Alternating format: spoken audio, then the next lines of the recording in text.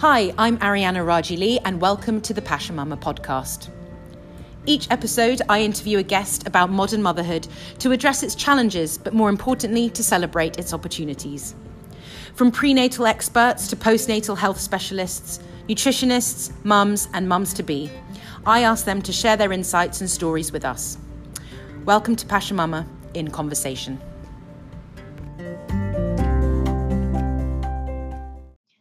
Hi, and welcome to another episode of the Passion Mama podcast in Conversation.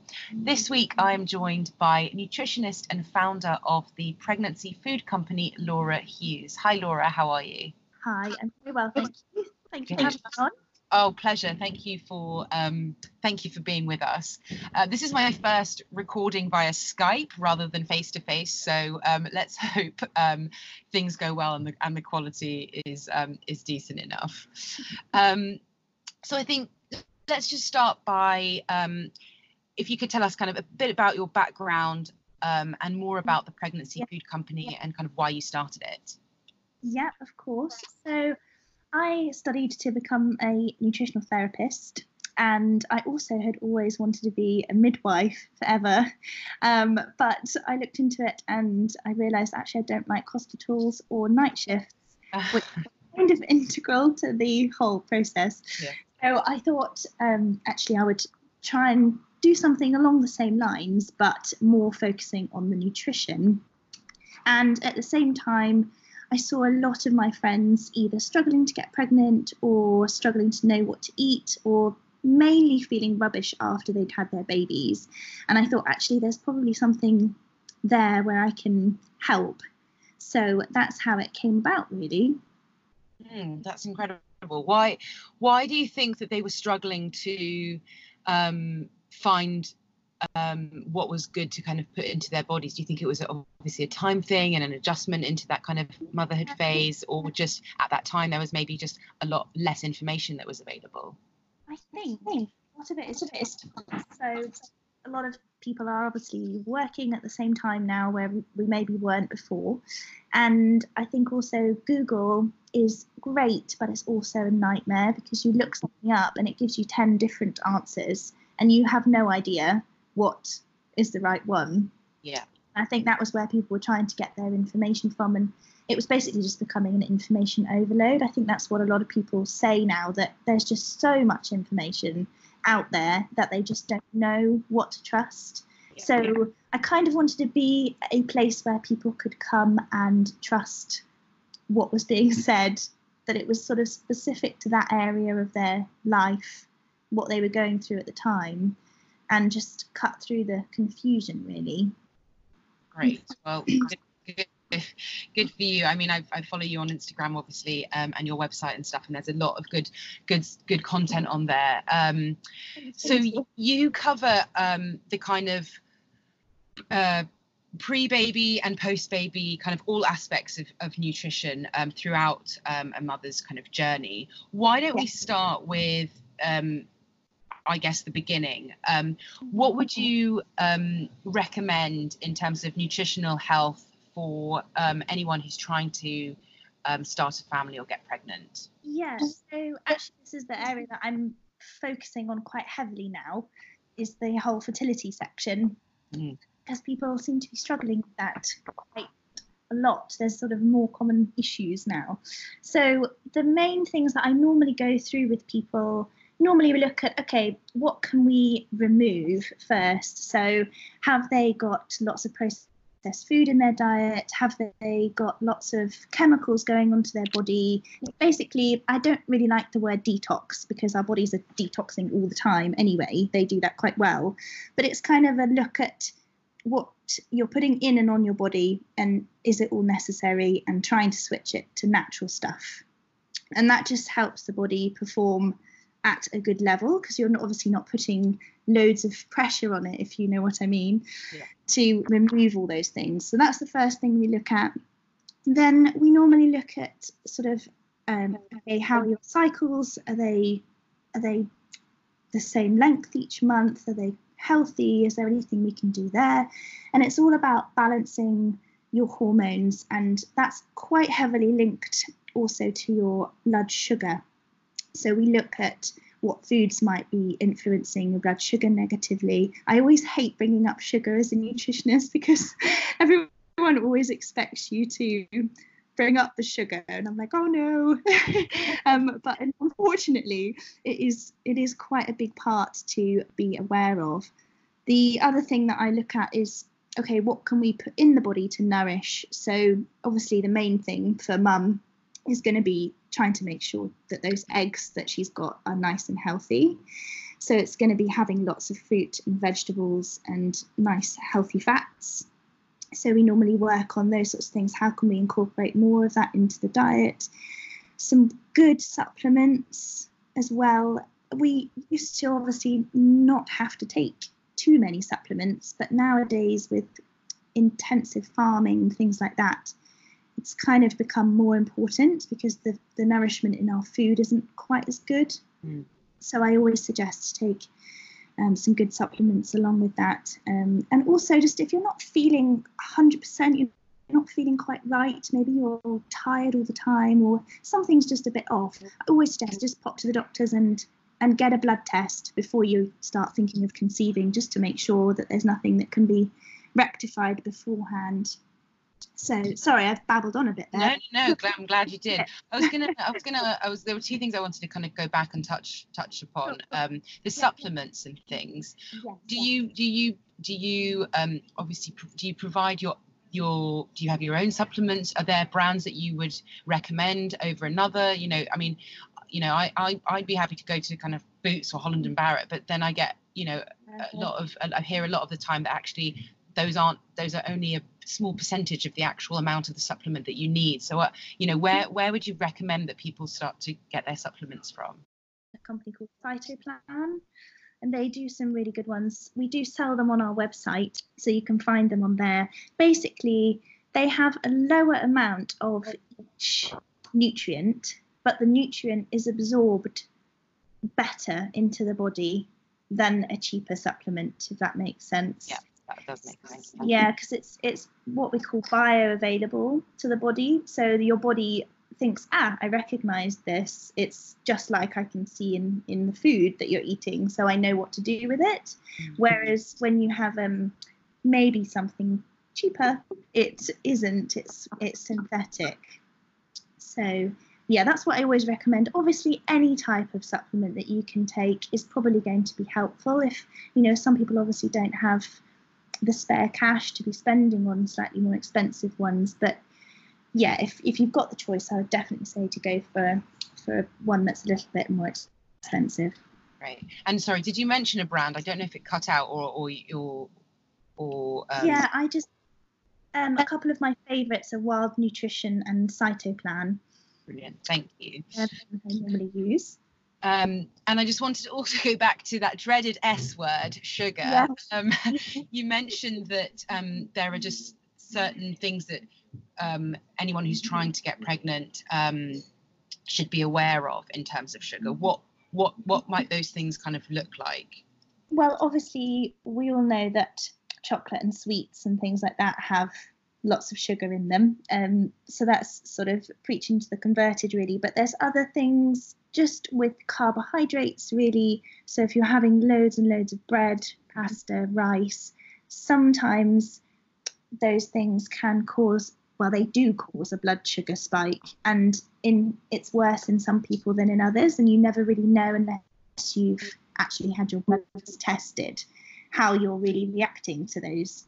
So that's just something to be aware of. I normally tell people to have complex carbohydrates, so the whole grain varieties, and also if you pair your carbohydrates with a fat or a protein, it slows down the absorption of the sugar. So for example, you could have avocado on toast, so you've got fat and the carbohydrate together, and it's also a yummy snack as well. Yeah. But I guess my question was, sorry if it wasn't clear, what's the danger of having too much sugar? If you're having a lot of sugar, there's the danger of developing something like diabetes or pre-diabetes, and that basically disturbs what's going on in the body. So it upsets the balance in the body, and it can lead to trouble getting pregnant, and it can lead to a higher instance of miscarriage as well. So that's why it's important to get those blood sugar levels balanced. And it just causes inflammation in the body generally, which is what we want to avoid if we're looking to conceive. Okay, thank you. That's super helpful. You said the protein word, so I'm actually going to ask you a little bit about proteins in, I guess, pregnancy in particular. I am in an industry where the word protein gets bandied around, as does the word veganism. And I guess with the rise of more sustainable lifestyles and plant-based living, we're obviously seeing more and more vegan pregnancies now than I assume we would have seen previously. What advice would you give to women who are pregnant and vegan in order to make sure that they're getting the right types and amounts of protein that they need in their diet? Yeah, so I would definitely say it would be a good idea to, in this case, if you are vegan and you are pregnant, I would definitely say it would be a good idea to get regular blood tests. So there are quite a few easy options nowadays online where you can just have you can do a little pinprick and send it back to the company, and they'll tell you all sorts of things about your iron levels and your zinc and that sort of thing. So I would definitely recommend doing that, because there isn't really a doubt about the fact that if you are on a vegan diet, it is difficult to get the right levels of zinc and iron and B12 in, because those are in animal products. So that would be the first thing, just to make sure where you are sort of on the scale and the blood tests. And then I would also supplement well with those sorts of things. So I would get a good supplement that includes zinc, iron and B12. I think most places now do a kind of vegan supplement with those just important bits that you normally miss out on. And then I would also get a good omega-3 now, which is, they now actually have some way they take it directly from the algae rather than from the fish. So whereas before you would have had to take a fish oil, you can now just take an algae oil, which has those good fats in there which you need for the pregnancy. So those are normally my main things. And the other thing with that is also to make sure that you are having a good varied diet, because there isn't really any getting away from the fact that it does reduce the options that are available to you. So it's definitely being aware of not eating the same things each day and still getting a good variety of things in. Great, thank you. So we've touched on pregnancy. Why don't we move on further along to once you've actually given birth. Yes. Do you have any tips for, I guess, a not quick recovery, but recovery, food to kind of help the recovery? I think it's quite important to think about afterwards whilst you're still pregnant. So I would definitely be, just to go back quickly, I would definitely be looking to hydrate well in the weeks leading up to labour and eat well, just because that's going to help your body to recover afterwards. Because I think lots of us, or lots of people, really underestimate how much the body goes through to grow a whole human being. And then you have the baby, and then mum's left sometimes a little bit deficient in nutrients because she's given so much to the baby. So that's sort of the first thing, is to start thinking about that before birth and to keep your body nice and healthy and hydrated. Afterwards, whether you've had a C-section or a vaginal birth, there's definitely things that you can do to help improve the healing times. I'm going to say the S word again, because avoiding sugar is unfortunately really helpful for improving healing times. There are other foods as well, so including lots of vitamin C rich foods, so things like bell peppers, oranges, that sort of thing, and zinc as well is super useful. And mainly protein, so good protein rich foods, because proteins, kind of the building blocks of all your cells, really. So it's doing that, and resting. There's so many important things, but resting is very good, and keeping hydrated as well. And that's going to help your body heal itself a bit quicker. Great, thank you. I realised that as I was like, oh, we'll go on to the next stage. Let's see, I actually skipped out the labour part and I went straight to the kind of postnatal bit. If we've got any pregnant listeners who are due any day soon, are there any foods that you would recommend that help with labour? I always just seem to remember the Friends episode, and I think Rachel and Ross just have lots of spicy food.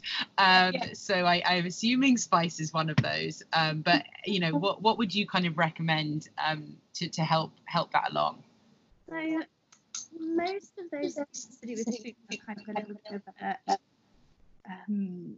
old wives' tale. Okay. Unfortunately. I won't use Friends as the premise for my information moving forward. Maybe not totally reliable, but yeah, the only thing that's really made much of a difference in some studies is red raspberry leaf tea, and that you can start drinking from 32 weeks onwards. So that's supposed to tone the cervix and then enable that to be sort of stronger contractions when you actually are in labour. So that's one thing. And the other thing, which I mentioned a little bit earlier, was about hydration. So really making sure that you are hydrated in the few weeks beforehand that actually has been proven to help reduce labour times. So that's something that everybody wants, really.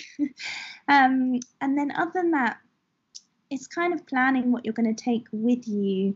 I normally recommend taking some fruit in because it's quite easy and palatable, and some good energy. But as far as actually bringing labour on, there isn't much in the way of food and drink that's going to do that. The most reliable things to do is to exercise and to do some squats. That's the one things that do actually help. Great, cool. Yeah. And then I wanted to kind of finish up on a subject that is, as we mentioned, quite sensitive. The idea of breast versus bottle. Now, I don't have kids. I've just recently found out you don't have kids either.